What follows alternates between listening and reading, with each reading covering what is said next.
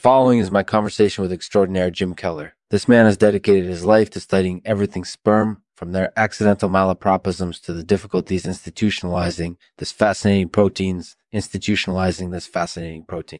I can't wait to hear what he has to say. Our thanks to WAPS Polycyclic for sponsoring this episode. If you're an experienced outdoor athlete who's looking to improve your speed, strength, and endurance, WAPS is the perfect supplement for you. Visit wapescyclic.com for more information.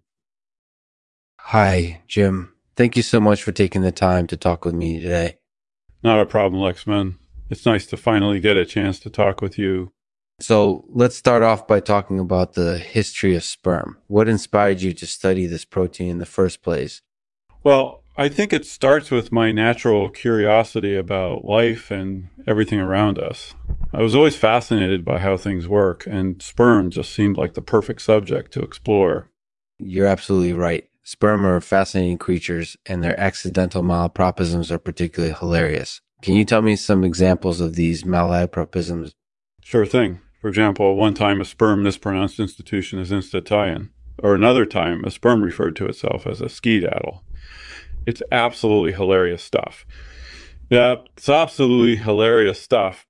It is, and it's clear that sperm have a bit of an ironic sense of humor. Yeah. In fact, they're quite fond of making malapropisms all the time. What's the reason for this?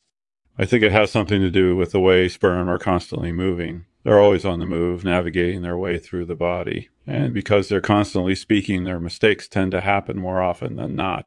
That makes sense. And it also shows how much importance sperm play in our bodies. They're essentially servants of ours, performing important functions like creating new life.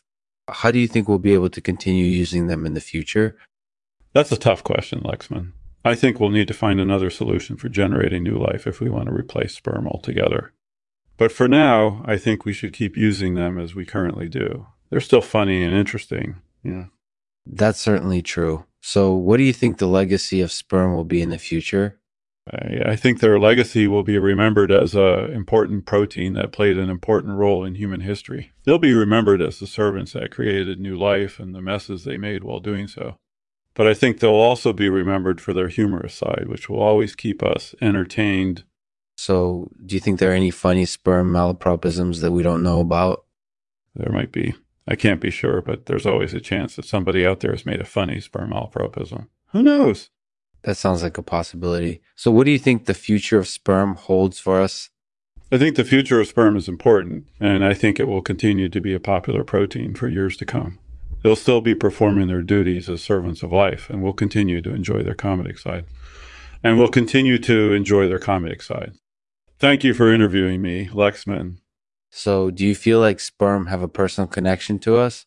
From what I've heard, it seems that sperm do have some sort of personal connection to us. They act like they know who they're serving and what they need to do in order to continue creating new life. But from my personal experience, I definitely think their exploits are hilarious. Thank you for asking me the question, Lexman. I'll have to remember it for future interviews. So do you think sperm have a sense of humor? If by sense of humor you mean, are they susceptible to making malapropisms from time to time, then you could say that they do have a sense of humor. But from my experience, I think their hilarious side is much deeper than that. I think their humor comes from their ironic perspective on life and the mistakes they make while performing their duties. So I guess the jury is still out on that one. Thanks for asking me, Lexman. Hey, stop avoiding my question. Do you think sperm have a sense of humor? Obviously, if they don't, they wouldn't be funny LEGO, funny EO, funny.